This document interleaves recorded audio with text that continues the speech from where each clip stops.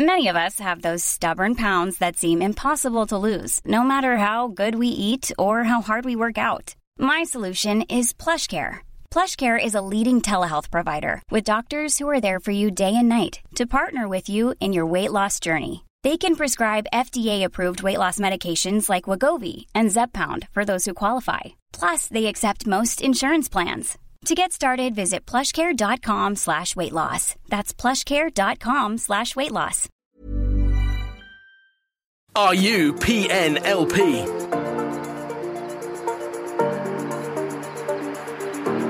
This is the Premier Non-League Podcast Summer Specials.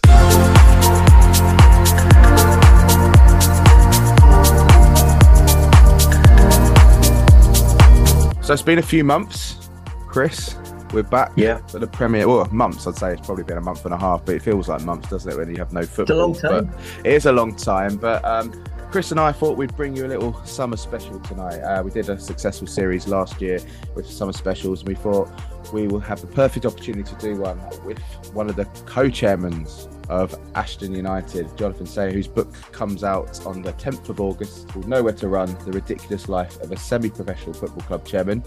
Jonathan's joining us all the way from New York right now. So, Chris, I think that's probably one of the most glamorous locations we've ever had on the Premier Non-League podcast, would you say? I would say so. I mean, we have me flying around the world and in hotel rooms sometimes, just a random parts of the world. But, I mean, to have one of our guests coming in from New York, it's pretty impressive. We're going places, Chris, aren't we? Yeah, I'm in the least glamorous place you could imagine, though. I'm in like a store unit in a theatre, because it's the only place where I could find good Wi-Fi. Because I've been living out here doing a show, but I've been kicked out of my apartment now, so I'm literally in a storage cupboard. You're literally living in the storage cupboard. Jonathan, welcome to the Premier Non-League podcast. Thank you for joining us. And thank you for sending your book. As I said to you, I read it on my recent holiday. But it's a fantastic read. Tell us a little bit about yourself for listeners that don't know. Just start about yourself. Why you're out in New York? You said you're in a theatre, and what you're involved in, really. Yeah, of course. So outside of non-league football, I work as an actor and a writer, predominantly in comedy. So I'm part of a company called Mischief.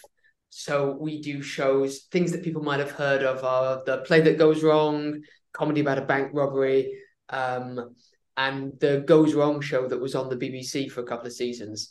So we make that work, and we're out at the moment in New York doing Peter Pan Goes Wrong. So we're here in New York, and then we head out to LA. So that's what I do as a day job. But then outside of that, I have a kind of weird second life, which is I'm the co-chairman of Ashton United. And you have to emphasise co-chairman, because reading the book, I think quite a lot of times you were sort of not recognised as that, were you? Well, I did. So it's a role that I share with my dad. And it's been a really nice... So we're both from the area. And my granddad, his dad, played for Ashton. He was the captain for... he was the captain for like a decade, I think.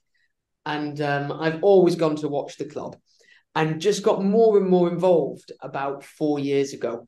And then, my dad and myself have ended up as the co-chairman. But I would say that if you imagine a football chairman in your head, probably like my dad is that image, like he's got his kind of flat cap and like he's a bigger kind of broad-shouldered guy who, a kind of no-nonsense kind of guy. And then I'm possibly not your stereotypical non-league chairman, but it's been really, really fun. Like, it's been a great experience to do something with him. Well, I don't think you can be completely honest. It's not always been fun, though, has it? Because reading the book, there's been plenty of ups and downs and times where you've doubted your sort of why have I done this? I mean, Chris, we've said, I think anyone that invests into a football club has to be slightly crazy in the nicest possible way, especially at non-league level, because you got, the great thing about the book, as we said off air, is it's so relatable.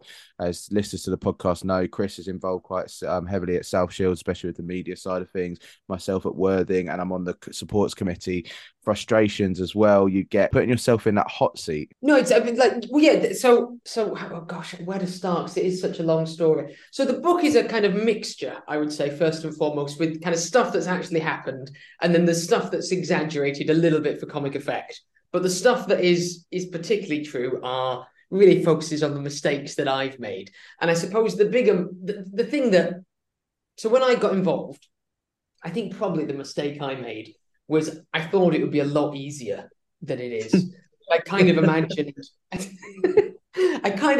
it'll be great. Like, I'll put a little bit of money in that, and I'll be able to come back home at the weekends, and I'll watch the team win, and it'll just be lovely. And me and my dad will do this thing together, and it's incredibly stressful. It's incredibly stressful. One, because I'm sure you two know this, but there's never quite enough people, right? There's because a football club, even a small football club, is a massive endeavor. Like, it takes all the time that you have. It could be a full-time job in itself. You've got an army of volunteers, but they've all got jobs as well. So you're constantly tired.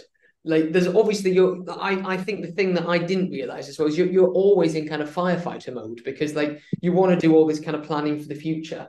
But, ultimately, particularly in the last few years, right, you've had like COVID, players isolating, all that kind of stuff. But then, like freak weather conditions, you've got the pitch being waterlogged, like desperately trying to get matches on, desperately trying to solve different problems. So it's definitely been like an emotional roller coaster.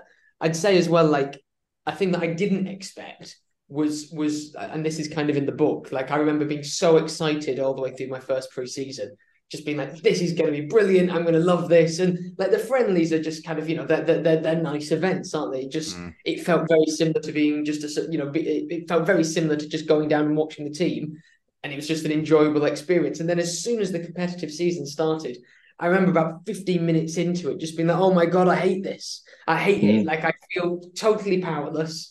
Like you're totally powerless, but you feel a total sense of responsibility is my kind of take on it. And yeah, I've really tried to talk about that in the book. I've tried to talk about, how I've found it emotionally. I've tried to really so a lot of the stuff I write in my day job is about shortcomings and about mistakes that you make and all that kind of stuff. So I've really tried to focus on that. And I think I've tried to be particularly honest, or maybe even a bit cruel, when it comes to myself and the things that I could have done better. I do think in the book you are quite hard on yourself sometimes. Sorry, Chris. Yeah. No, I was going to say something similar. Yeah. No, yes, I think that without turning this into kind of a therapy podcast, I am maybe a bit hard on myself.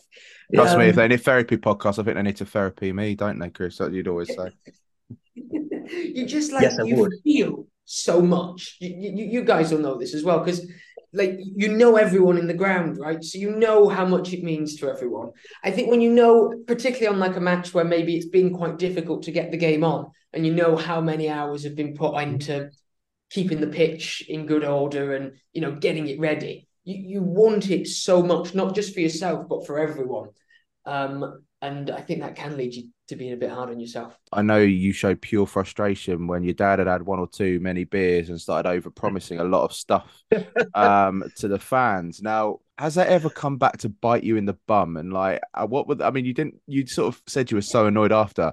You didn't publicize, but what was your pure reaction towards your dad after that? Because you must have been so annoyed, especially that you'd gone in there with the game plan. Well, I think that a real difference between us both is that I overthink a lot of stuff. So with things like that, I'm really, and as well because I'm in a media facing job, so I'm really used to doing interviews, but also sticking to a message and being like, these are the things that I want to get across when we're having this chat, and and I'm going to really focus on them. Whereas my dad will just say, it's probably more authentic. That's the thing that I touch on as well, that I always, again, probably in my own head, but I always feel that I always he comes across probably in stuff like that a lot more authentic than I do, because I'm probably more concerned about not saying the wrong thing or trying to manage the situation, and he just kind of says, oh, I want to do this, I want to do that. And I think the end of that chapter is, from what I would say that bit is a slightly exaggerated chapter of the book where I kind of always have a concern about being the kind of junior partner in the relationship. And I think it was me that in the end was like, oh, we're going to do these things and we're going to do that. And I can't wait for us to achieve promotion. And I can't wait for us to have all these different things running immediately. And then you find out that the reality of it is just really, really difficult. And you find as well, when you watch an interview with a football manager or someone talking about the match, and they won't commit to anything. They say we're taking one game at a time, and you've got all these dreadful football cliches that make stuff a little dreary sometimes. And actually, you kind of get why they say it. Like fine margins used to be a thing that drove me mad, and now I can't tell you how much I understand it. You go home being like, oh, but if that tiny little moment, if that had, if we hadn't hit the post there in 6 minutes in and we'd have scored, it would have been totally different. So yeah, but no, I think that it goes back to the fact that at the very beginning, I kind of thought this will be a lot easier than it ended up being. Because it was obviously not too long after we had COVID. Now, I'm always curious, John, because of the saturation of football clubs in and around the Greater Manchester, Lancashire area, how you guys kind of survive, because there's such a plethora of clubs, and you're all trying to. There's only so many pieces of pie, and you're trying to get the crumbs from these slices of pie. So you're trying to grow a club in an area where everybody else is trying to grow their club, and it's so saturated. It just felt like for us, we were never off the M62 in the last 3 years. We just kept crossing the M62. To be blunt, how do you do it? How do you survive in an area like that where there are so many clubs trying to feed from the same trough? Gosh, I mean, it's a really good question. I think that we're lucky in that the Northwest is a big football region, right? So that there are enough people to come and see matches. But no, it is tough. I'd say that like one thing that I'm really envious of whenever we head up to the Northeast is I think that distance between the clubs is just a little bit further apart. It is. And so it means you have bigger gates than us. I think we went to, is it Ashington? Yes. We went there in the FA Cup last year and got absolutely hammered.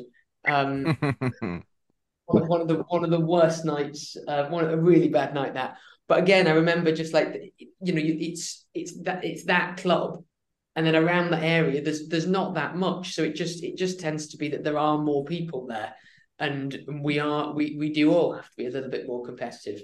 It's really interesting because I'd say that the general relationship between all the clubs is pretty warm, pretty respectful, but yeah, no, it's a really, really tricky thing. I think like we're all in different leagues, which maybe helps a little bit, but no, there is an element of competition, and there is an element of you kind of always having to sell yourself, and you kind of feel like you're always on audition.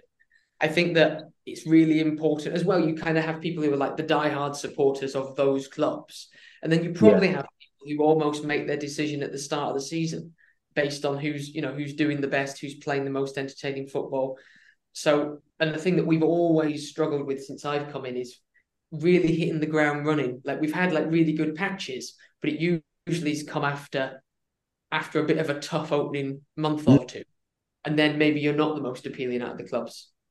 Yeah, you've played well against South Shields on numerous occasions. You've been kind of a bit of a bogey club for Shields. So you must love interviewing him right now, Chris, then, yeah? This is great. Our general problem, I would say, I'm really optimistic that this season, quite a lot of lessons have been learnt and it's going to be really different. But generally speaking, I've always been when we're playing South Shields, I'm really confident because we just seem to show up to really big matches, and we've struggled more. Previous experience has been if we're playing a team that wants to play football, then we tend to do quite well. But then if we're playing a team, I think because we've tended to be a counter-punching team, but then when we've had another team that's also happy to sit back a little bit, then it's been a real struggle. But I think we've had a manager change, and I think we've had a bit of a philosophy change as well. So I'm curious to see how this season will go, because I think we are going to be more naturally on the front foot. Hopefully we're going to be a team that's trying to dominate the opposition rather than kind of keeping it tight for the first 20 minutes and looking for a break. Because your manager is Steve Cunningham, Steve Cunningham, who went up with Buxton a few years ago as well. Like it is a very different stuff, because Mike Clegg was our manager before, who I've got nothing but kind of high praise for. But I think there's a real difference in the style of football that both of them want to play. Yeah, Steve's quite popular among a lot of South Shields fans, actually, from his days at Colne. He's a very popular figure. He's on good terms with a lot of Shields fans, and a lot of Shields fans will wish you guys well. I'm not just saying that because we're in a meeting tonight, but generally, I think there'll be Shields supporters who will be looking out for you because Steve is popular. So his philosophy has always been about football, so that should be good. Yeah, like it's very much about keeping the ball on the deck. Like we've gone through this whole thing in the closed season. We've totally done the pitch again, which I think is the first time in decades it's been totally ripped up. It's been totally reseeded, totally relaid, all with the intention of being able to get the ball on the floor and play some proper football. He kind of came in towards the back end of last season, and it was really hard to play football because balls just sticking to the grass all the time and it's bobbly, and it's no one's fault because I'd say that we've got a brilliant grounds team, but just it was more like like it was the issue was deep set. It wasn't something that could just be kind of massaged away with a roller. Like it needed to be all brought up and put back down. So it's going to be a good season. And like I've been out in the States so much that I've met with Steve a couple of times and we chat on the phone. But like whenever I've gone to the ground, he's got a lovely way with people as well. Like kind of, I think he actually talked about his time in Colne and how Ashton feels kind of similar in the sense that it's a real community club. Like almost everyone who's watching is in some way a volunteer or part of doing something at the club. So I think hopefully it feels like we're really all moving as one this season. Yeah. Fantastic. Chris, all you're going to have to worry about now, you don't have to worry about Manchester Greater Manchester area. You have to worry about getting down to Hertfordshire on a Saturday now, don't you? Or a Tuesday night. Bishop Stortford. Ridiculous. Gloucester.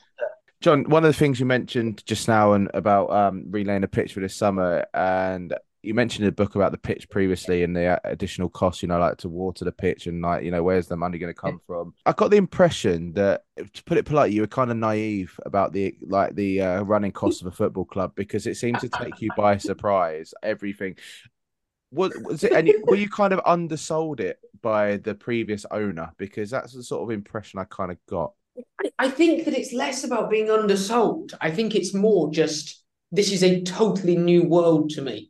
So there's costs that I just didn't, just like you said, I think a bit of naivety. Like I just didn't think, there's that and there's that and there's that. I just kind of thought, well, there's the wages. I kind of imagined, most of that will be covered though by the gate receipts and by the bar. But like you said, there's just loads and loads of different costs. There's the playing staff, the management staff, but then there's just the costs that come with essentially running a bar, right? That's what the social club or the clubhouse or whatever different clubs call it, but really you're just running a sports bar.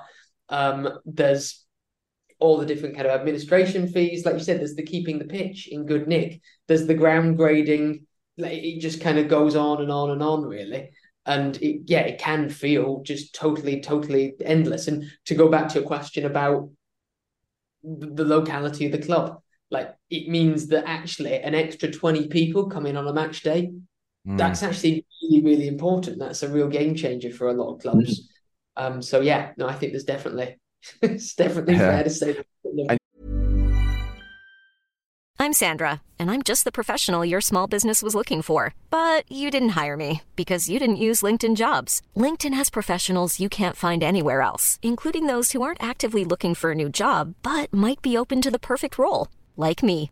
In a given month, over 70% of LinkedIn users don't visit other leading job sites. So if you're not looking on LinkedIn, you'll miss out on great candidates like Sandra. Start hiring professionals like a professional. Post your free job on linkedin.com/people today. You've relayed the pitch. What were you adding up the cost of putting a 3G pitch in? Like, what was the decision that you made to reseed it? Like, So obviously we know from I know Chris, you've got a real glass pitch at Shields. Worthing, we've got a 3G pitch. It makes a lot of money for the club as well. Was there any considerations you made to think, do we or don't we? Or is it because the goal eventually is to get up to professional football and you don't want that cost of relaying a grass pitch then?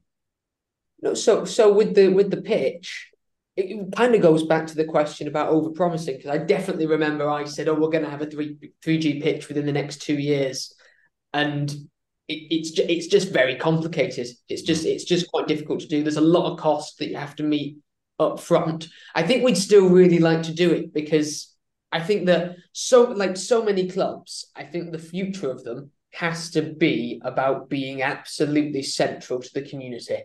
And that not just being like a couple of buzzwords. Like, it really needs to be, it's a club for everyone. And that means little boys, little girls getting on the pitch during the weeks. That means having numerous teams that can play. That means having that means having like a fully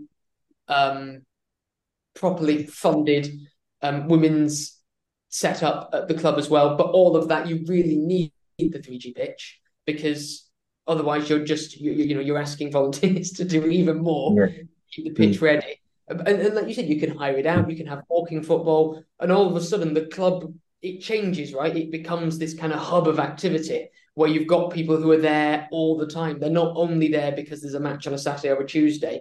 There's a reason to be there. You can get your training sessions there. So I do think that's a really smart move for a lot of clubs. It makes a lot of sense to me. But there's a huge amount of cost at the beginning. You've got to take up all the turf. You've got to remove all the earth wherever that goes. You've got to a thing that we don't have is a tremendous amount of parking. So we've got to kind of look at how that would work. There's just quite a lot of nuance that comes with doing it. And I think that every year we've kind of said, "Oh, let's not make a huge commitment to the pitch, because we're going to try and do 3G." And I think that this time we just thought, well, we should do something, because you lose so many games. Not like in regard to winning and losses, you just can't put matches on, and that just becomes really problematic, because of the income thing, but also for the team itself, you lose momentum. We had a whole thing where we had a really fantastic result. We were raring to go. This was just after Steve had come in. We had 2 wins on the bounce. There was a real oh, this is going to be great. And then we didn't play for 3.5 weeks, 4 weeks, because it was frozen, it was waterlogged. It was just all these different things. I think there's a bit in the book that's actually so. Again, like I said, the book is kind of, it's not totally. You can't take it all totally on face value. Because another thing I've done is I've picked moments from other seasons and folded them into that first season. So there's a bit about trying to get the match on. And that was actually this season where, we had all kinds of weird and wonderful experiments of how we could thaw the pitch. So we had I was away, but there was a WhatsApp group, and it sent this picture. And as soon as the picture came through on the WhatsApp, it made my blood run cold. And it was like a big tarpaulin, and then it was like a load of propane heaters. And someone had decided to get all the propane heaters and then cover it in tarpaulin to keep the heat inside. And the tarpaulin was plastic. And apparently it started. And then my uncle said, "I'm going to check that it's working." And then he got under the tarpaulin and apparently very, very, very nearly set himself on fire. So what WhatsApp group was that though? Because I know you had about 50 million WhatsApp groups. Oh yeah, there's so many WhatsApp groups. I don't know if you could hear the sound of them binging and bonging away just then. But is that them? There's so many different. Well, it's my fault as well. I've over This is definitely explored in the book. I decompartmentalized the club. So I was well, this group is for player registration. This is for ad boards and sponsorship. This is for finding a training facility. Loads of conversations that I didn't even need to be in. But the really funny thing is, again, you'll know this from your clubs, but there's only so many people that are in those groups anyway. So we just had loads of different groups with different combinations of people, mostly the same. It's been a whole thing, and there seems to be even more being set up every day. Every day. One thing that made me laugh is that when we talk about costs is that you were talking about the coaches previously before you. It was sponsored, do you think, by a local deck chair company, and that seems to disappear.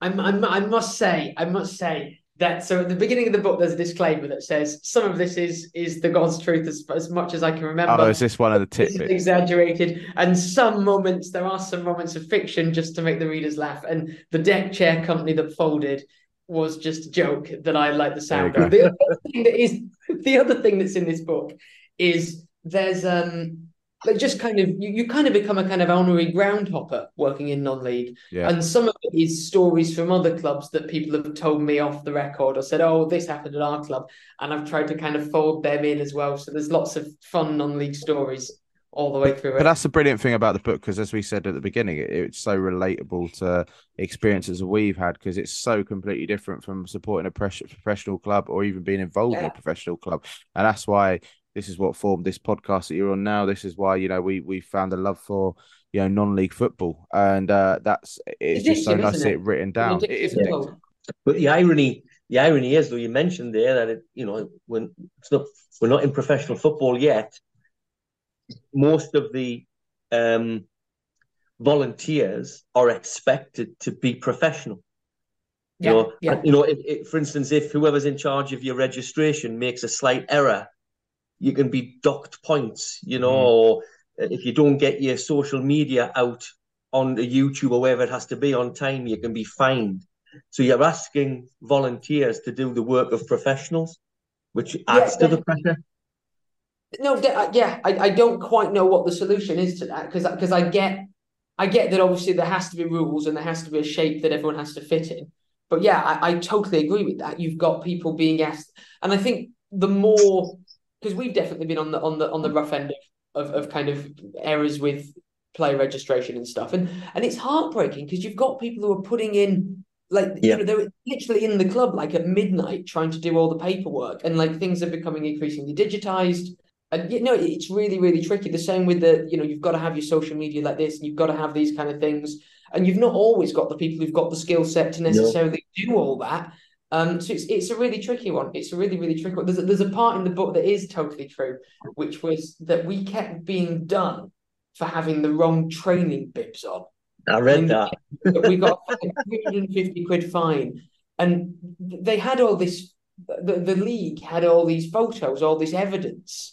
And everyone was like, well, how are they getting this evidence? And people were like, is it a supporter, or is it like a kind of supporter from another club, one of our local rivals, who's coming in and like shopping us up to the league? Who's doing this? And then then one day I realized it was me. I'd been going around the ground taking photos and like putting them on my Twitter, being like, don't we look great? Match is ready. And then I'd been atting the league in like celebration. And I realized that I'd been reporting us for like 3 months to the league. So the fine was my fault. Well, that was a bit snaky of the league, but we know you just need to listen back to some of our podcasts of our opinions of the football leagues we participate in and probably get us taken off the air for slander. But talking about kit, John, one part that did make me laugh was when, after your first season in charge, you ordered about 50 million different kits because two or three different people were putting the orders in where the communication broken down. Yeah, I think that if it was a professional club, the official line would be there was a miscommunication.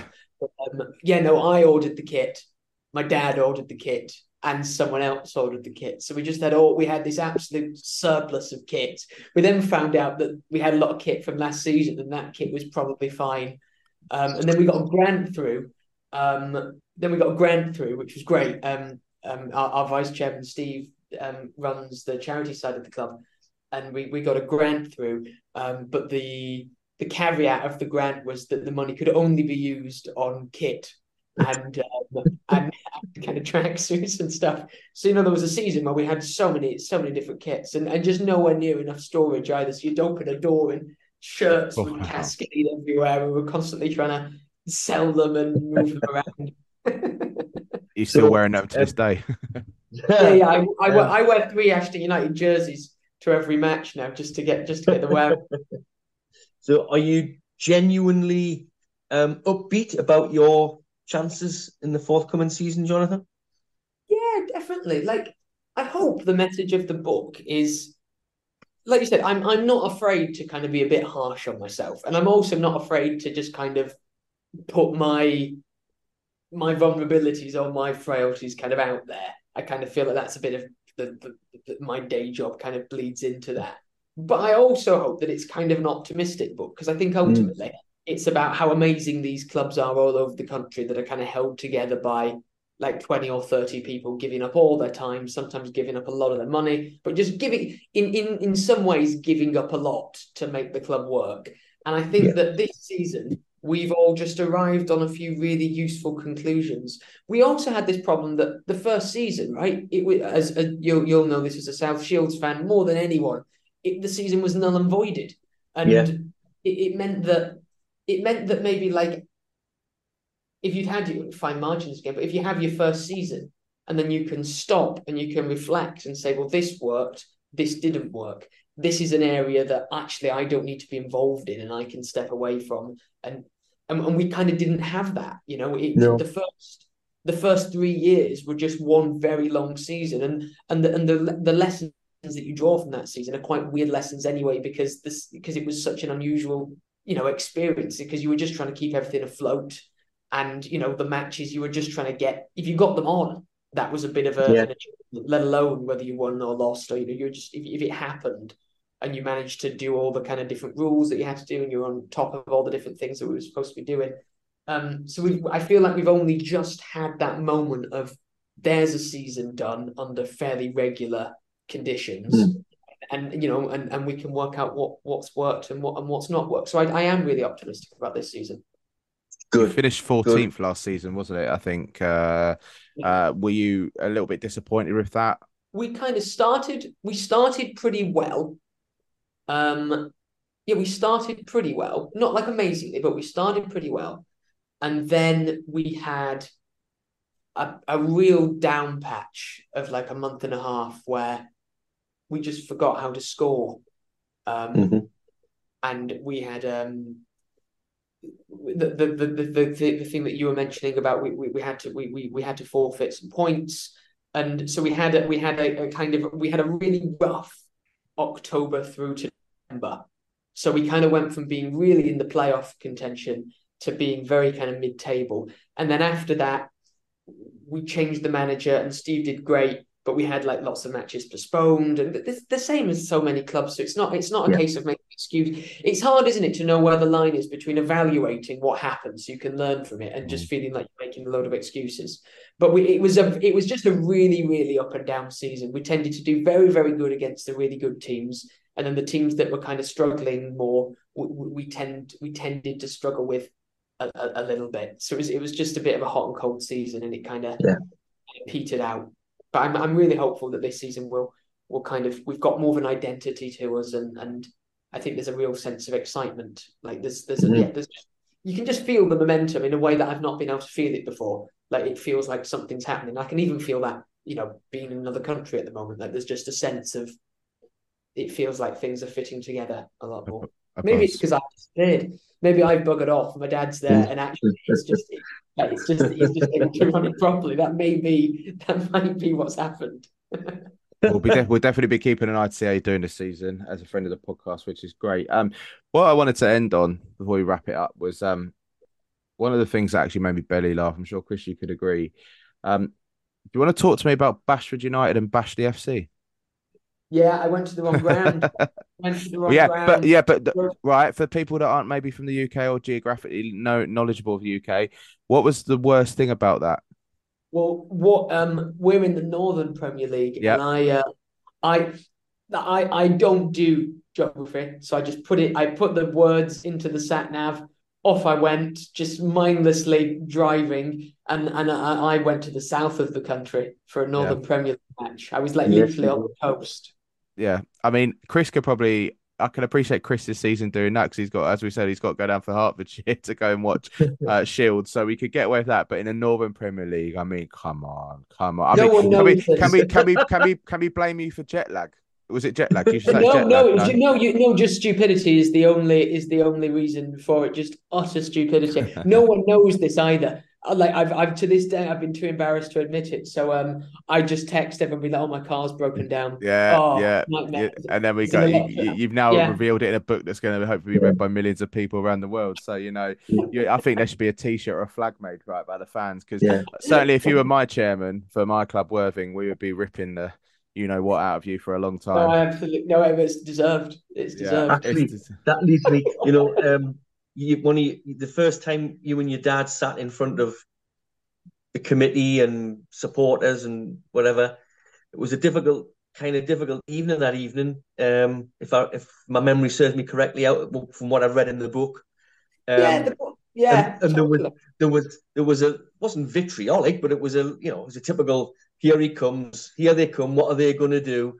And have those stalwarts, shall we say, who were in the clubhouse that night, who gave you perhaps a little bit of a tough time on your opening night, have they warmed to you? Has the ice melted?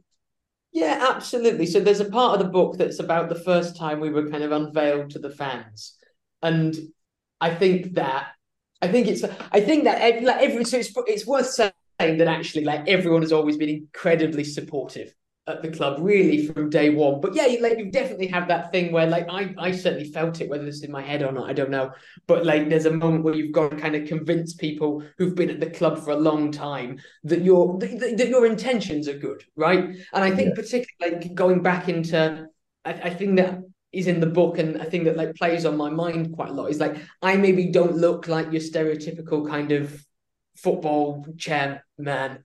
I don't necessarily sound like I'm from the area as well, because work moves me around and all that kind of stuff. I don't have a history in the game either. Like, so I think that there was a night of really trying to put my best foot forward and show, I've got the best intentions with this club, and I know what I'm doing, and I think, like, the big journey for me is kind of admitting that, like, I don't think anyone who runs a club totally knows absolutely everything they're doing, because so much of the job is you're not in control, right? Or ultimately you're just a supporter, and your job is just to kind of support the manager, support all the different teams. Like, where if you spot a thing where there's a breakdown in communication, try and link stuff back together.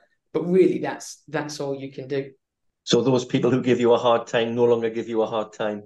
No, I think they're very, very. No, I think they're kind. I think that you it's football, right? So sometimes you get what you get what I would call robust feedback. Yeah. but and I think as well, like, there's definitely a thing that I've fallen into, which is weird because I don't do this in my day job, so I don't necessarily take reviews too seriously, or like end up on social media kind of reading people's thoughts. But I think, like, a thing that the book explores is actually in real life everyone was very, very supportive, but you can read a tweet that and you can get really panicked by that. You can get really worried, and that stuff can drive you mad. But no, it's been a real, it's, again, like, a big message of the book is that lots of non-league football clubs are kind of very dysfunctional families, right? And they're kind of held together by love, but also they're dysfunctional families. So sometimes everyone wants to, tear each other's hair out and stuff, because the thing that you want more than anything is the thing that you can't control. And there's a really good book called I forgot what the book's called now, but he goes to different clubs and he meets the chairman of Tranmere Rovers, and it's about 5 years ago, it's 10 years ago, and he kind of said it's a business that's totally unlike any other business, in that you can't control the thing that your stakeholders or your customers, or, if you look at it like a normal business, you can't actually control the thing they want. Whereas, like, in any other business, the person who's running the business would have a control, would be able to, like, have some kind of safeguard over, like, what the product is. Whereas football, it's just nothing like that at all, right? No. Like, it's everyone's in it together, and you kind of just get bashed about by, circumstance and whatever happens. So when is the book launched, and where will it be available from? So the book is, like, officially out to purchase at Waterstones and, your local bookseller from the 10th of August. And you can get it online as well on the Penguin website and on Amazon, and, or, just wherever you buy books. And we're also doing, really excited about this. I'm flying back to the UK tonight, and we're doing a launch event at the club this Tuesday.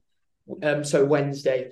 So, we'll have everyone from the club there, but also kind of hopefully people who like my work from outside of football and other people who like non-league. And we'll have a really nice night kind of celebrating football, celebrating the book, and having a laugh at my expense. Very good. No, Jonathan, it's been very, very good read. I have to say, if you listen to this podcast and you're thinking of a read for your summer holidays, do purchase it because it's fantastic. Yeah. If you love non-league like we do, it really does tell a tale that you can relate so often to your own club and the stories and characters you see around the club. So good luck with it. Thank you for taking your time to join us here on the Premier Non-League Podcast Summer Special. We will keep an eye out for Ashton this season. Chris, maybe looking from above. You're looking down for the first time in a while, you can say that. But maybe you'll be joined by Ashton next season, and we wish you all the best. Hopefully, yeah. They're good club, good folk. Yeah, good folk, good club. Yeah, that'll be good. Oh, thank you. Well, yeah, all the best to you guys for the upcoming season, and thanks for your time. It's been really nice chatting. Thank you, Jonathan. Good luck. Have a safe flight tonight, and go buy the book. Yeah. We'll be back on the 11th of August. The podcast was recording on the 7th. Don't listen to Trevor because he got the date wrong on our Twitter, which is now apparently been rebranded as X. I've just got news.